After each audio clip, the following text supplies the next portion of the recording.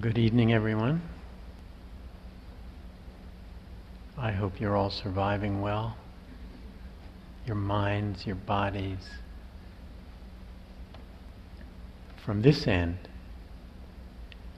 from being on this end of the interviews and watching you all, it's just inspiring. I'm never uninspired by the courage that you people show in facing your stuff. So it's been wonderful to experience. I'm going to start with a little quote. A human being is part of a whole, called by us the universe, a part limited in time and space. She experiences herself, her thoughts and feelings as something separate from the rest, a kind of optical delusion of her consciousness. This delusion is a kind of prison for us, restricting us to our personal desires and to the affectation for a few people near us. Our task must be to free ourselves from this prison by widening our circles of compassion to embrace all living creatures and the whole of nature in its beauty. That's Albert Einstein. Our task must be to free ourselves from this prison by widening our circles of compassion to embrace all living creatures and the whole of nature in its beauty. I mean, that sounds really good, really wise, but how in the world can that be possible, really? I mean, how is it possible to free yourself from this tight prison of small, contracted, embattled, solid self? That separate self. And the idea of widening circles of compassion to include all living creatures and all of nature, it's a bit of a stretch. Einstein and the Buddha, they saw the same potential for humanity. But for Einstein, it began and ended with a kind of wistful hope for our species, that we'd somehow find our way to this greater potential. What separates the Buddha from great minds like Einstein and others is this comprehensive pedagogy that he developed. He not only intuited the possibility of our freedom, but through his direct experience, the product of his personal efforts and his personal explorations, he realized freedom. And what's more, it wasn't some magical thing that happened all of a sudden, some unexplainable thing, or something that was bestowed upon him from up above. The Buddha saw with great clarity the effects of certain practices on the heart and mind. His vision saw perfectly this system that was powerful, yet flexible, yet adaptable for almost all personality types. It's a masterpiece of pedagogy. And he almost didn't teach it. I'll get to that story. I think it's a very important moment in the history of our species. And I find myself fascinated by these moments in history where it seems like on one little event, there's a whole shift in the current of history. One little event. And I drive up here the back way from Charlottesville. I come up 81 and I come across. Sometimes I'll cut across. And we've been coming up here a lot. And there's some really special history in this area. I mean, if you come from the west, you see the signs, for the Antietam battlefield. Now, Antietam is a very special event in American history. And there was one moment there that possibly changed the history of mankind by just one ordinary person. And it happened before the battle even began. Okay, the setting. 1862, the war's been on for a little while. The strategists of the South already realized that the writing is pretty much on the wall. They didn't have the industrial capacity. They didn't have the population. They were already blockaded on all sides by the Union Navy. They didn't have much of a navy. So their only hope was if they were recognized as a separate nation by France and Britain in particular and the rest of Europe. France and Britain, they would have loved to seen the United States weakened, cut in two. But they weren't going to back a loser. So they're waiting. And the Confederate, dignitaries and politicians that were in Europe, the Europeans are saying, well, show me. Show me you can stand on your own. So they designed this plan. They were going to invade the North, September 1862. And they came up from Virginia, not too far from here. The Confederate States called it the Battle of Sharpsburg. Union calls it Antietam. And the plan was this: to invade the North, lots of publicity. And Lee had devised this fabulous battle plan. He was going to meet McClellan. McClellan had twice as many soldiers. But his plan was brilliant. He was going to defeat McClellan, and then he was going to head directly to Washington because there was nothing between Sharpsburg and Washington, D.C. He was going to lay siege to Washington, take the city if he could, get recognized by Europe, have the Europeans break the blockade, and basically sue for peace in 1862, divide the nation, continue with slavery, and get what they wanted. And it was a great plan. So as it unfolded before the battle, they're moving up through parts of Maryland. Lee is sending out couriers to his, 6 or 8 generals that he had in the field, and they were scattered in different areas. This is Union territory, more or less. And so it was return receipt. You'd send somebody out on horseback, they'd come back, Lee would know they got the battle plans. So they all come back but one. Lee said, well, he's just late. Well, what happened in Frederick, this one guy, just a private, a cavalryman, good with his horse, had a good horse. He'd been riding a long time, so he stops. He came across a few other Confederate soldiers, a rear guard for A.P. Hill's troops. So they're like having breakfast, having some coffee, some beans, whatever, resting his horse. He's been riding all night. Around the corner comes a Union cavalry. These guys, are just a few of them, they hop up on their horses, they take off out of there. But that courier left the battle plans by the campfire. Complete, detailed battle plans. They were in the hands of McClellan by that afternoon. Now, McClellan's thinking, this is a trick. Lee would never do this. He wouldn't send some guy out there that was going to do something like this. Well, but he had the plans. So if he would have trusted that he really had the plans, he would have crushed the Confederate army that next day. But he kind of hedged his bets. So they fought to basically a draw in Antietam Creek. But to this day, it's the bloodiest day in all of American military history. There are 23,000 casualties in one day just down the road from here. Lee went back into Virginia, and the rest is history, a war of attrition. The war went on for a few more years. So that one kid, basically, that one young man, that lapse of mindfulness, that fear, left those plans there in his saddlebag. The plans were wrapped around a couple of cigars Lee was sending to some general. Changed the whole course of history. Because if you think about it, all right, what would have happened if we were two separate nations? How would have that affected things going forward?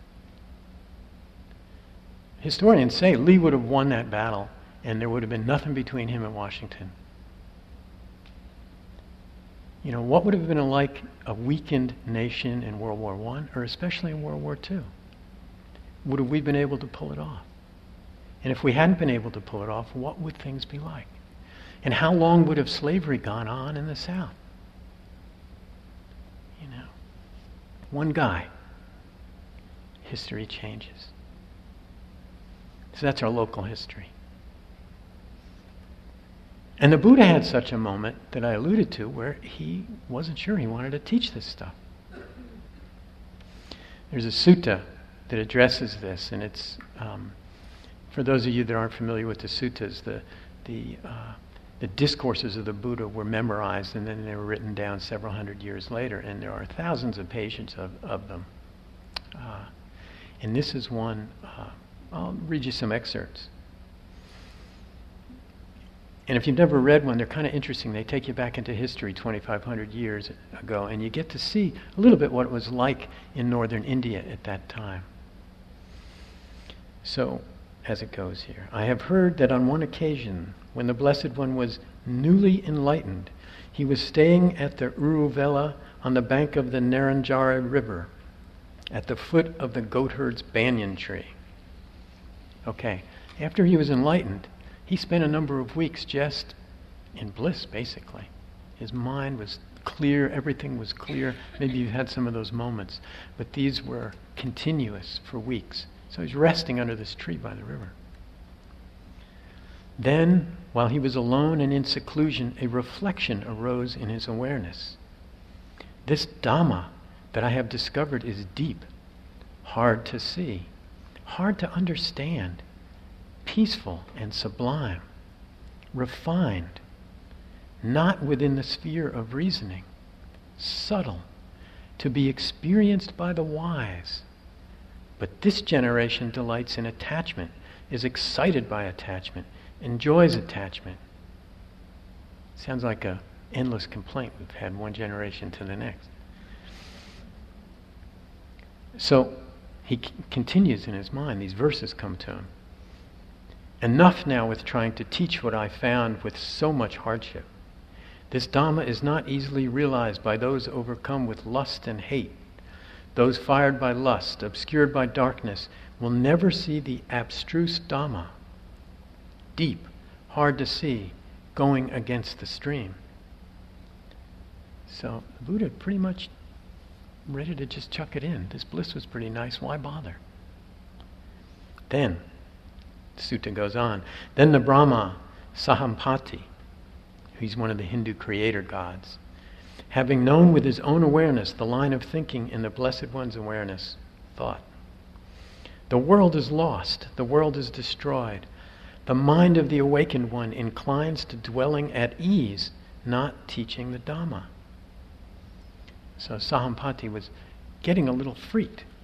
I mean, what if the Buddha, after all these lifetimes, and all this work, and this awakening, and everything that he knew, decided just, I'm not telling.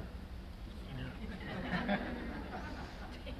So then, it goes on, then just as a strong man might extend his flexed arm, or flex his extended arm, Brahma Sahampati disappeared from the Brahma world and reappeared in front of the Blessed One. Now, Buddhist cosmology gives us 31 planes of existence. In the Theravadan system, when you die, the next second, you shoot through and you end up in one of these planes of existence. There are heavenly realms, there are animal realms, hell realms, there's earth again. So anyway, this Brahman is from one of these heavenly realms, which is a very pleasurable place. You know, and it's actually hard to practice the Dharma there because it's so pleasurable. But you still have the same stuff, old age, loss, death, etc. Only your lifetime is really long and there's lots and lots of pleasure. It's probably like living in Beverly Hills or something like that. So he reappears. He uses his powers and he's just right there in front of the Buddha. Arranging his upper robe over one shoulder, he knelt down with his right knee on the ground, saluted the Blessed One with his hands before his heart, and said to him, Lord, let the Blessed One teach the Dhamma. Let the one well gone teach the Dhamma. There are beings with little dust in their eyes who are falling away because they do not hear the Dhamma. There will be those who will understand the Dhamma. So he's making a strong case to the Buddha. And he's not just making the case for himself. He's making the case for all these other beings and all these other realms who are still on this wheel of samsara that keep getting reborn again and again and suffering and suffering. I studied once concentration practices with a Burmese nun. And she was very gifted, a young woman who was just a spectacular, natural-born meditator with concentration that was amazing. And she maintained that when the Dhamma is spoken, that devas from all these other realms come to the area and fill the room. And she claimed to be able to see them and feel them, and that they were there. And she'd be saying this, and the next time she'd give a talk, and I'd be kind of looking around, it's like, but maybe some of you can see them, So he continues his case. Please throw open the door to the deathless. Let them hear the Dhamma, realized by the stainless one.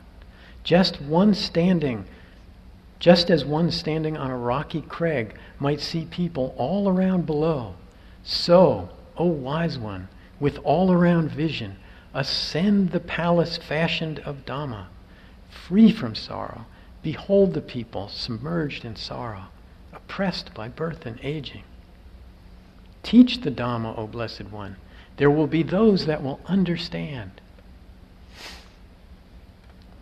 Then the Blessed One, having understood Brahma's invitation, out of compassion for beings, surveyed the world with the eye of an awakened one.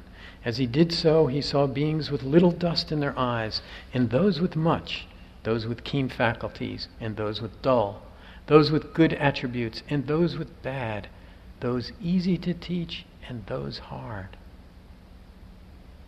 So that the Buddha begins to see and feel this. And he says, open to them are the doors of the deathless. Let those who have ears feel conviction. So he's basically on board. Foreseeing trouble, O Brahma, I did not speak the refined, sublime Dhamma among human beings. So Shamapati took this as the Buddha's agreement to teach, which is true. He gave a final bow to the Buddha, and as it said, he circled on his right side, disappeared back into a Deva realm. The Buddha had come to see in that moment after his enlightenment, as he was resting and restoring and, the essential Buddha nature in everyone. And that almost everyone in this lifetime could learn, had that capacity. Almost everyone.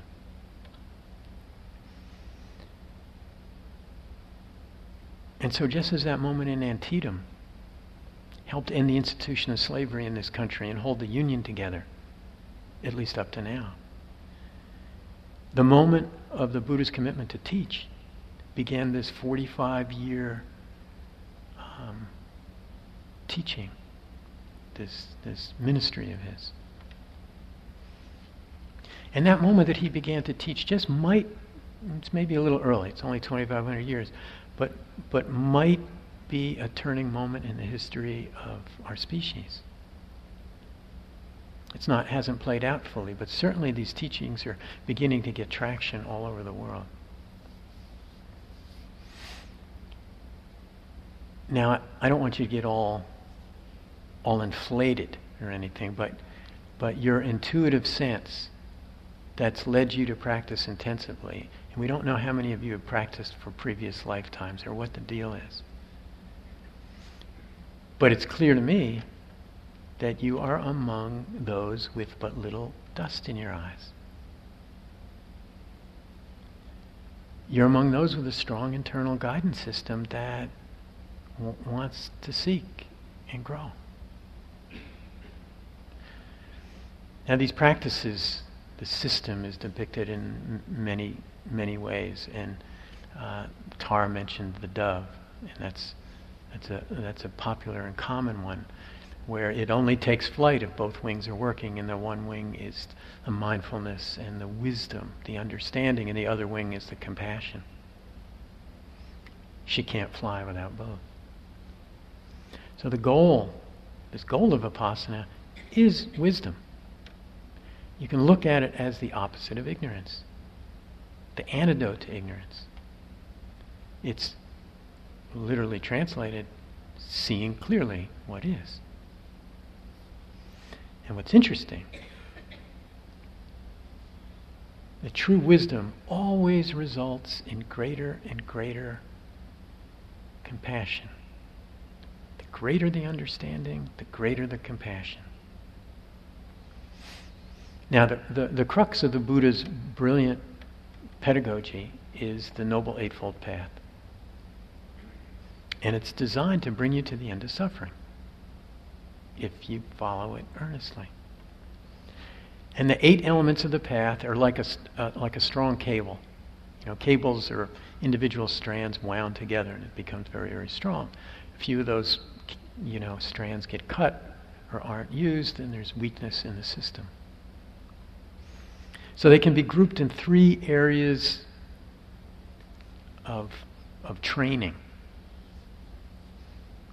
There's wise speech, wise action, and wise livelihood. I mean, they're concerned with the refinement of our ethics, our virtue, our personal virtue, and by extension, virtue in society. It's one group. There's another group, wise effort, wise mindfulness, and wise samadhi, or concentration it gets translated to. And that's concerned with, very directly training the heart and mind, and that's mostly what we're doing here this week together. And finally, there are 2 what are known as the wisdom factors. There's wise view, which is the also known as wise understanding or wise perspective. It's kind of the internalized embodiment of the knowing of the truth of nature. And there's wise intention, also sometimes called wise thought. And that can be described as the commitment to ethical and mental self-improvement, cultivating the heart and mind, cultivating ethics. And wise intention is a kind of mental energy. It kind of gets us going, keeps us aimed in the right direction, but it's a very energetic quality. It controls our actions. And this wise understanding, this perspective, is said to be the beginning and the end of the path. I mean, it's the beginning of the path because without a little understanding, a little perspective, you'd never get off the dime. You'd never do anything. But all of you here have had some moments of clarity, of understanding that's open for you. Of at least feeling the motivation to seek greater understanding. And if that hasn't happened for you, you wouldn't be here. It's that little dust thing that you have going for you. That you are seeing clearly, more clearly. And all of you can probably point to times in your lives where you've had a leap of understanding or perspective or things have opened up for you. Maybe gradually, maybe in a leap. I can think of the spots in my life. I remember my early years in the Catholic Church. Not really understanding too much what was going on, but having the feeling of a pull into something mysterious. Something larger than me. And as a teenager, it's probably age 12 through 15, I would go to Mass every day during Lent. Lent is the 40 days before Easter. It symbolizes Jesus' time of meditating and fasting in the desert, his major meditation retreat. So it was 6 o'clock. It was a 6 o'clock in the morning Mass at St. Thomas the Apostle Church in Bloomfield, New Jersey. So I'd have to get up pretty early, and it was cold, and I'd walk there. I'd have to leave about 5:30, and it was dark, And I felt like I was on some kind of pilgrimage, although if you asked me what a pilgrimage was at that age, I'd have no idea, probably. And only old people went to 6 o'clock in the morning Mass. You know? It was an ethnic community, mostly Italian, with a bunch of us Irish thrown in and Polish thrown in. Working class community. So it was sparsely attended. The Mass was said in Latin, which made it even more mysterious.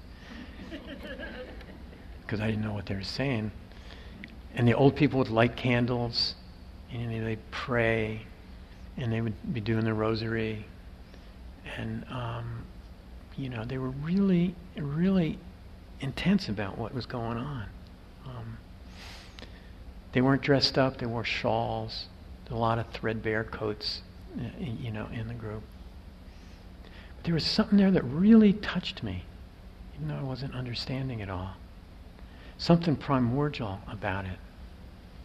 It was a mystical feeling. The dark, the quiet, being among really earnest practitioners. That's what they were. And I was, even from an early age, I wasn't much of a believer. I was always a skeptic. More of what did Bob Dylan say? Don't follow leaders, watch your parking meters. But there was something compelling about that environment, and so I went back year after year. I could taste it. I loved those early morning Lenten masses, and they affected me. Kind of maybe got me some traction. On the other hand, Sunday Mass, that was a totally different story. I never felt right in Sunday Mass. Everyone's all gussied up, suits, ties, perfume. It was like most people are just kind of looking at each other. Everybody's kind of strutting their stuff. But my parents, they made me, they wanted me to go to Mass on Sunday. My parents never went to Mass. That's another story about the fight, the fisticuffs my father got into with the Monsignor in the parish. It's another story. But every Sunday they made me go because they didn't want me to just grow up this wild child heathen, So they'd give me money for the collection basket and to pick up a newspaper on the way home. So I would go to the Italian bakery, get some cannolis, some jelly donuts, crumb buns, and I'd either buy or steal the paper and go into this nearby golf course and sit under a tree by the stream, and I would have these really, really deep reflections, on the essence of the jelly donut, and especially the sports page. And then I'd go home and they'd say, well, how was Mass? I'd say, oh, it was great. So I'm probably going to hell. So an event or series of events gets you started in this. But it doesn't mean you have a kind of refined, wise perspective. But there's enough to get you interested. And for many, it's a loss or a profound loneliness, which is the beginning of the search. Or an illness, or something really pressing. And the view begins to open if that individual, if that person doesn't skip over or suppress those feelings. It's an important moment for us in our growth. That moment when we turn toward as opposed to away. And Tara gave some of the lines from that poem from Hafiz. I'm going to read that again with an extra line or two in it. Don't surrender your loneliness so quickly. Let it cut more deep. Let it ferment and season you, as few human or even divine ingredients can. Let it ferment and season you. Be with in a kindly, accepting way. It's what you've all been practicing. So this these early sprouts, this rooting of wisdom, of understanding, is often just very, very personal. The sudden loss or illness kind of throwing your back on yourself, motivating you to get real, to turn toward that experience more directly. And as you've discovered, this practice is not about rising above worldly concerns to some, exalted place. It's about really embracing the experience with whatever mindfulness, acceptance and compassion, wisdom, kindness that we can bring to it. This is from Ajahn Chah. You should know both the universal and the personal, the realm of forms and the freedom not to cling to them. The forms of the world have their place, but in another way, there is nothing there. To be free, we need to respect both of these truths. The realm of forms and the freedom not to cling to them. As one teacher said, you've really got to come to know your Buddha nature and your Social Security number. So this this wisdom in the Dharmic sense, it's more of a verb, more of an activity than a noun, than a static noun. It's a continual, throughout life, refinement of your understanding, your view, your perspective. And as you practice, moment by moment, the kind of laws of nature just kind of reveal themselves to you through that direct experience of your body and your mind. Vipassana, clear seeing of what is. I like to conceive of this practice also as the direct experience of nature. Nothing more, nothing less. And it's really not an intellectual understanding. And a lot of Westerners, it takes a little while to kind of go beyond that. There's a real intellectual seductiveness to this philosophy. And granted, it's really rich intellectually. Lots of nuanced concepts to examine and learn, and all the lists, etc. All well and good. But what works for us in collecting worldly intellectual knowledge, which is namely reading more and more and collecting more and more data, it doesn't work in cultivating the wisdom of the Dharma.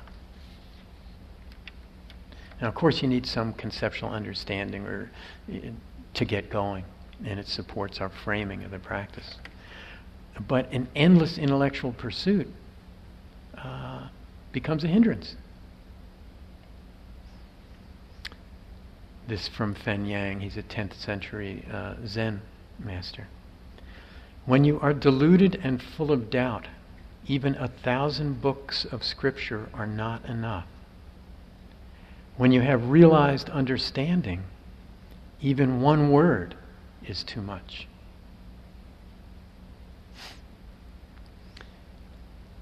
You notice that the Buddha oftentimes, an awful lot, he's always using the word direct. I experienced directly, or I saw directly how it was. I knew directly. There's always this emphasis on the direct connection to the experience. Connecting, sustaining that connection. Turning toward the experience. Kindness, equanimity. You've heard it over and over. You're probably ready to But it's important. It's the key to everything.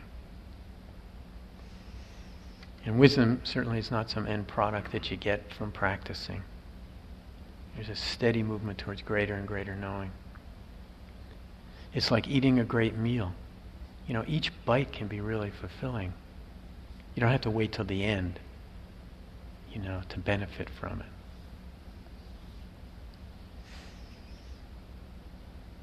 So every time you take a look at what's present in the mind, wisdom is enhanced. So let's do a reflection together.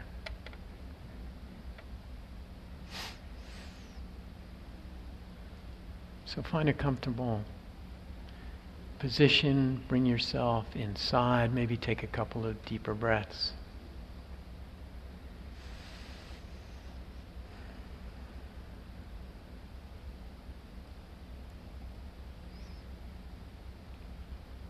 So turn your mind on your mind, back toward your mind. And notice, is there greed in the mind in this moment? Are you wanting something? Anything? Maybe there's just pure wanting without an object. Is there any subtle leaning or grasping in one direction or another?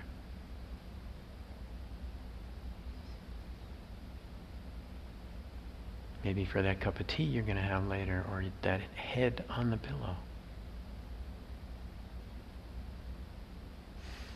Now, if you notice that there is no greed, just a kind of open-hearted accepting of what's here, that's non-greed, the absence of greed. What is that like?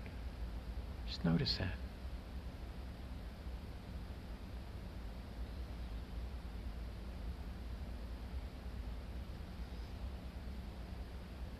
Likewise, is there aversion in the mind? Any flavor of that? Anger, fear, guilt, shame. Not wanting something. Or is the mind free from aversion in this moment? What does non-aversion feel like?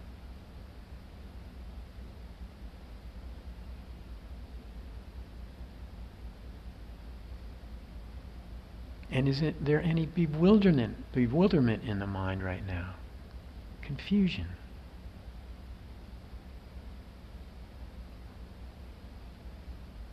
Or is the mind free of bewilderment?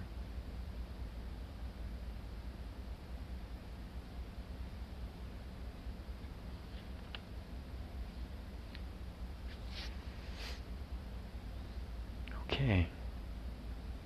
It's just simple mindfulness. What's in the heart and mind right now? Sharon Salzberg tells a story when she was traveling in Asia, and she had heard that there were these 3 monks who had memorized all of the Pali Canon. Literally thousands of pages. So she wanted to go see them, so she finds her way to them and wants to hear what they have to say. So through an interpreter she asks them, well, you have memorized all of the Buddha's teachings. You've studied this your whole lives. These are elderly guys. Can you boil it down for me? And so they kind of conversed and back through the translator. And the response was, know what you're doing when you're doing it. Know what you're doing when you're doing it. It's all those vast teachings. So if you occasionally reflect as you go through the day, okay, what's present in the mind and heart? Is there wanting, not wanting, confusion? You start to see the results of those various mind states. You begin to have a more direct experience of cause and effect.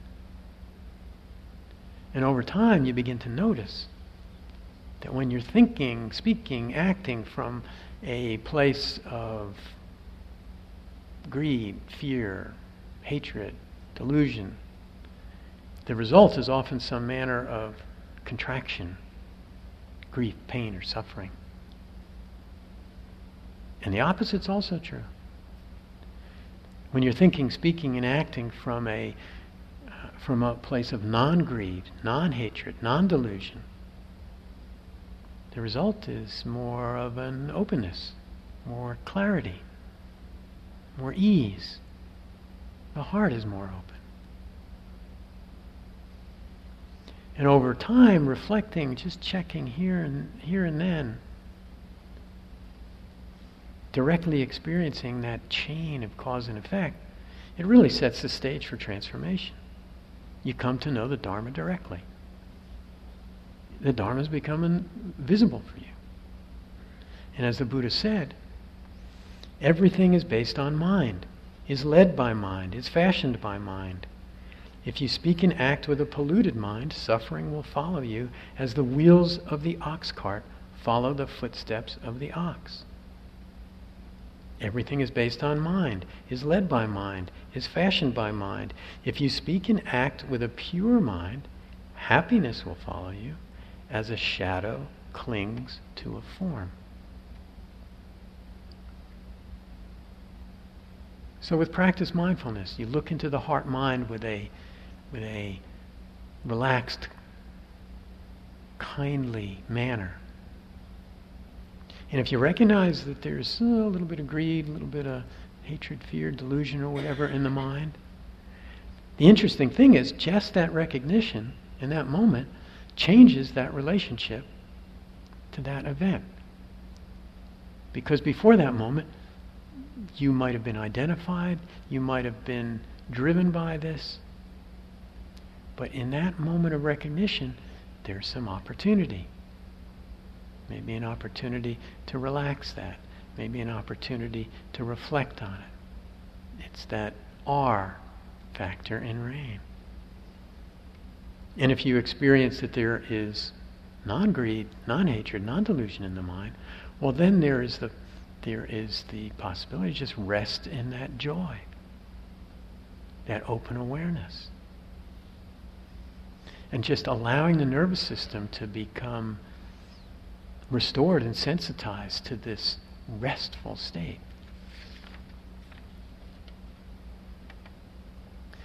And as you enter more deeply into this cycle of virtue, training the heart and mind as you're doing here this weekend in your daily practice, seeing more clearly what leads to harm and suffering in yourself and in the world, and what leads to benefits for all and ease in yourself and the world. You'll begin to find yourself compelled further to refine your thoughts, words, and actions. You really have no choice in this practice. The practice then starts to do you, in a way. As you cultivate some momentum, some traction, the practice starts to do you. You notice that, like when you're in the health food store, and you notice your hand pulls back from the bin of the cocoa-dusted almonds that cost $15 a pound, and you didn't snatch it out of the bin, Or you notice when you find yourself gossiping, or you're stretching the truth, and you get this toxic feeling. It's like, ooh, I know what that is. And you kind of maybe stop right there. Or in the wintertime, you come across a spider in your house and you're thinking, oh my gosh, do I really want to put it outside in the winter? I know what that'll do. So maybe you go and you find a plant and you put it on the plant inside. I mean, that's what I do. It just, you start to get some traction. And even if you take a stink bug and you put it out, you might actually have a pang of remorse. Maybe not. And the worst thing that I find is like, you go to the bathroom, you turn around, you're going to flush the toilet, and you say, oh my God, there's somebody swimming in there. And you didn't see him. All right, now what do? Do you flush?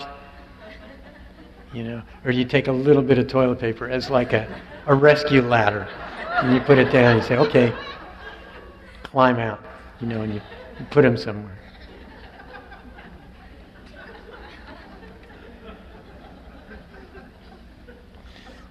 A couple of years ago, I had this mouse invasion in the winter.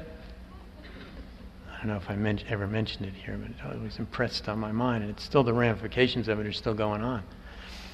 But in this winter, I captured more than 200 mice. And I had these Have a Heart mousetraps all over the place, and they were like Have a Heart hotels, where you could catch 5 or 6 mice in an evening. You just slather some peanut butter in there, they run in the morning. So I would take them over to where I had this brush pile, and all my compost had been piled there for like 20 years of brush and compost. So it's this mound. It became like a mouse condominium. And my friends would tell me, oh, these are just the same mice coming back in the house. So I thought, I can test that. So I got this can of really bright green paint. And when I would catch the mice, I'd hold them, and I'd dip their tail in the paint, and I'd let them go. And they never returned. But then I started questioning myself. Okay, so I set up this thing out there. And then I started to notice there was this owl that started just spending a lot of time in this dead tree right next to the pile. And I started noticing this fox on a regular basis out there. And in the summer, there's just black snake heaven. So what did I really do? I moved them out and created this mouse carnage over there. I was doing the best I could, and that's all we can do.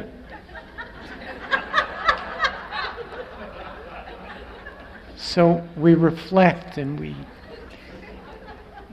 we act the best that we can. And sometimes the results aren't what we hope for. And then we forgive ourselves, like this afternoon in forgiveness practice.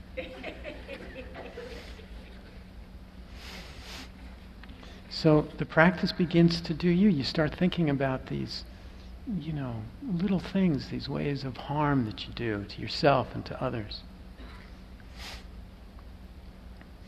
And so when this reflecting on non-harming becomes a regular part of your life, there's really an uplifting that you begin to sense. And there's an increase in joy, because what's happening is, if you're paying attention to the amount of harm you're doing, there's less remorse in your life. You're creating less things to be remorseful for. Gosh, let's face it, we have enough things to be remorseful for without continually adding to it. Let's do another short reflection. And we'll head in a little different direction on this one. So take some breaths.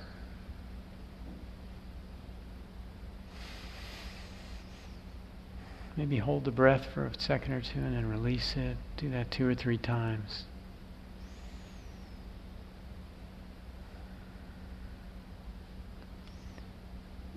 And go inside and imagine this spaciousness inside. This open aliveness. This vibration, this energy, this movement.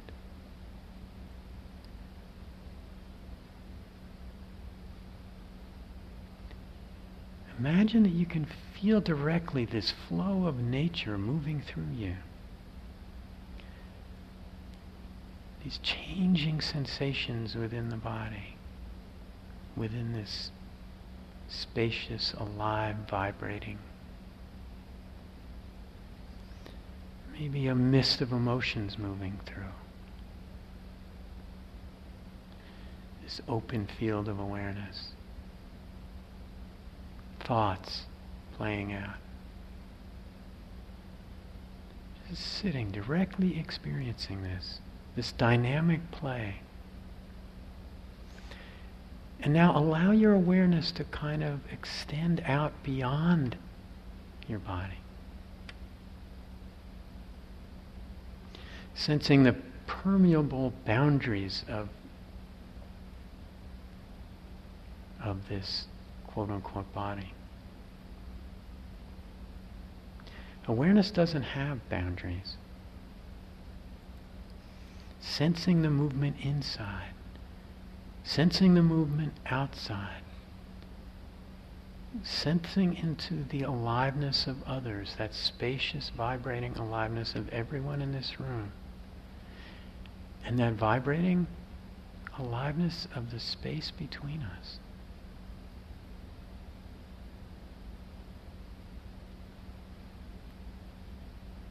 The bubbling, coming into existence and dissolving of all phenomena. Movement, vibration. Inside, outside, changing, changing, changing.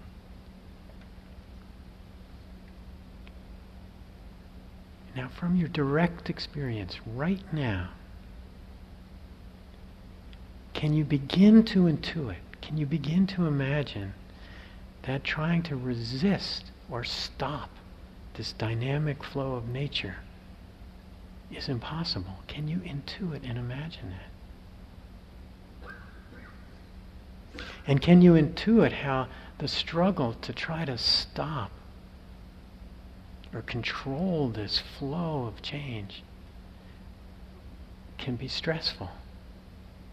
That efforting can be stressful.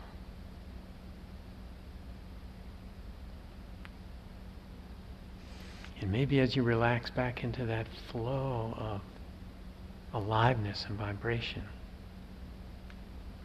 maybe you can begin to sense the impersonal nature of this. That it's nature playing through all of us, everything. It's awareness, knowing activity. It's awareness, knowing movement, knowing change.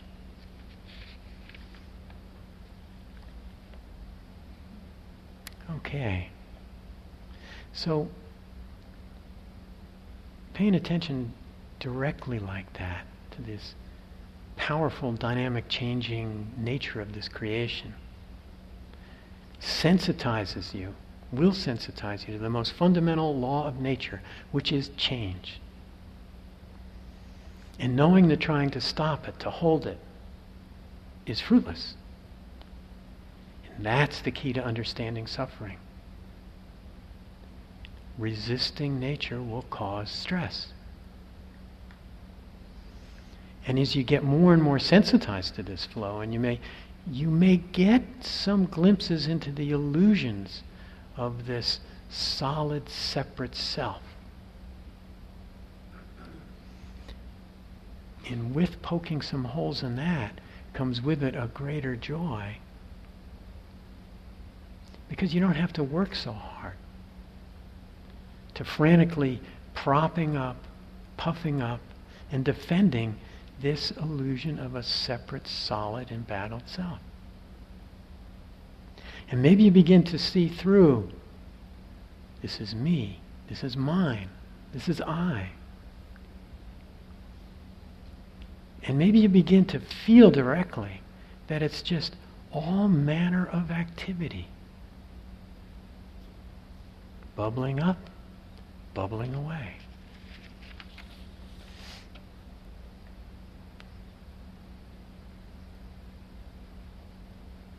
Now, right along with this understanding, this deepening of understanding, compassion rides along.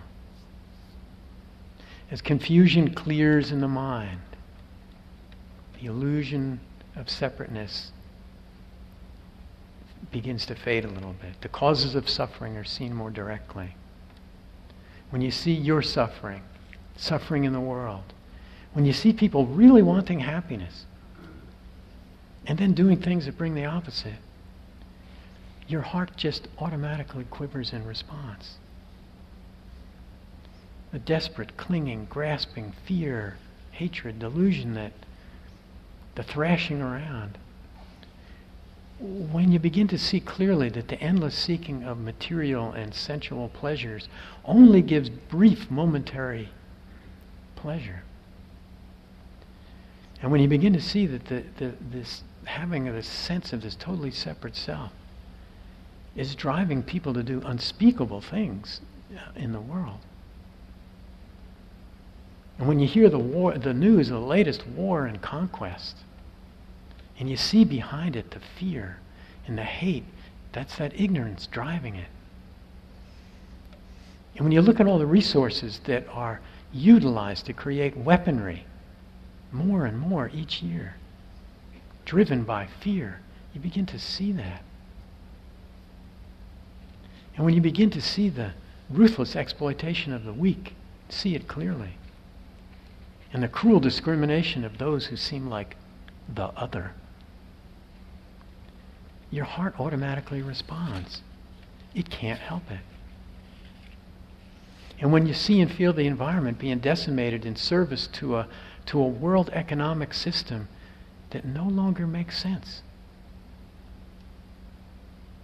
an entire economic system in the world predicated on the accepted belief that economies must grow exponentially forever,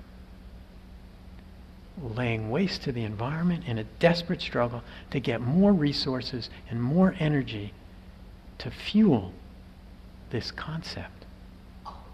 Where in nature can you find exponential growth forever? You can find it for a while, and then you find collapse. So what level of delusion, mass delusion, is there? It's really sad. Everyone wants to be safe and happy.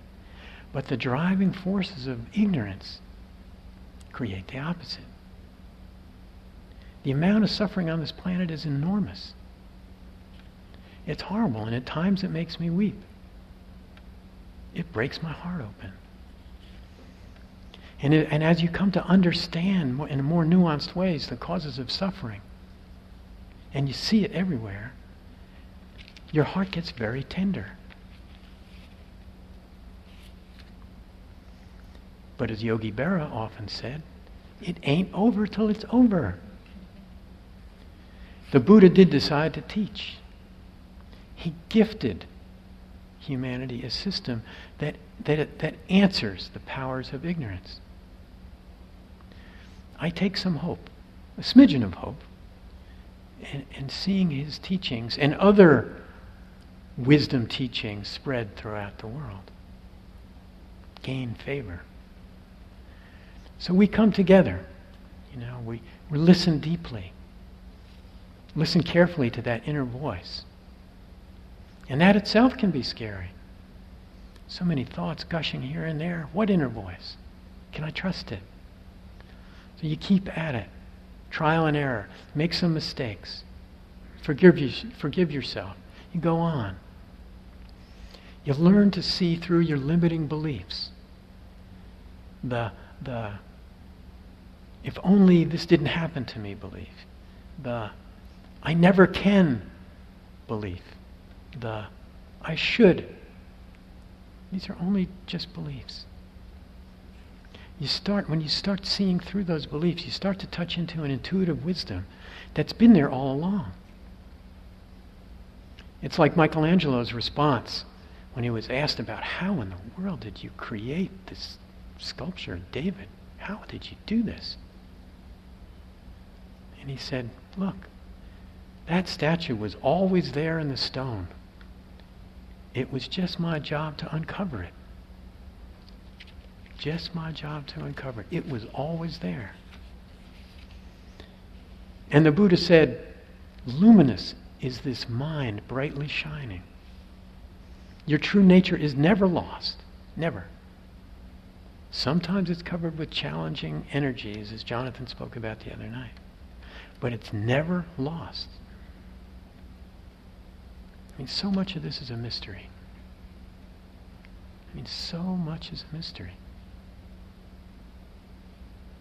And you get caught again and again. And it's a very humbling process. And as your understanding, even as your understanding grows, you will find ways to resist that temptation of saying, oh, now I've got the final knowing. Keep sacred your eternal humility in this process. You listen again and again as if it's the first time you're listening to that inner truth, that inner voice, trusting in the awareness. Trusting in the awareness and resting in this mystery that's this wonder of life.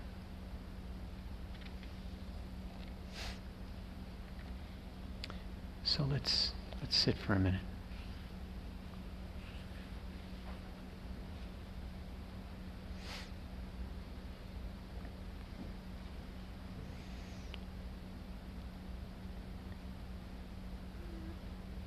And this is from Hafiz. It's called Deepening the Wonder, one of my favorites. Death is a favor to us, but our scales have lost their balance. The impermanence of the body should give us great clarity, deepening the wonder in our senses and eyes of this mysterious existence we share and are surely just traveling through. If I were in a tavern tonight, Hafiz would call for drinks, and as the master poured, I would be reminded that all I know of life and myself is that we are just a mid-air flight of golden wine between his pitcher and his cup. If I were in the tavern tonight, I would buy freely for everyone in this world, because our marriage with the cruel beauty of time and space cannot endure very long. Death is a favor to us, but our minds have lost their balance.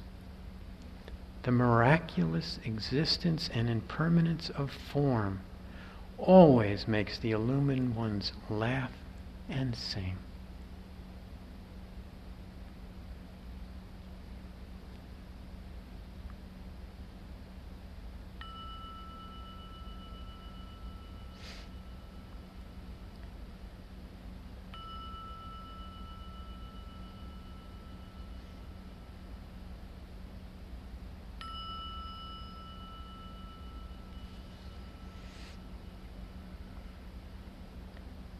Thank you for your attention.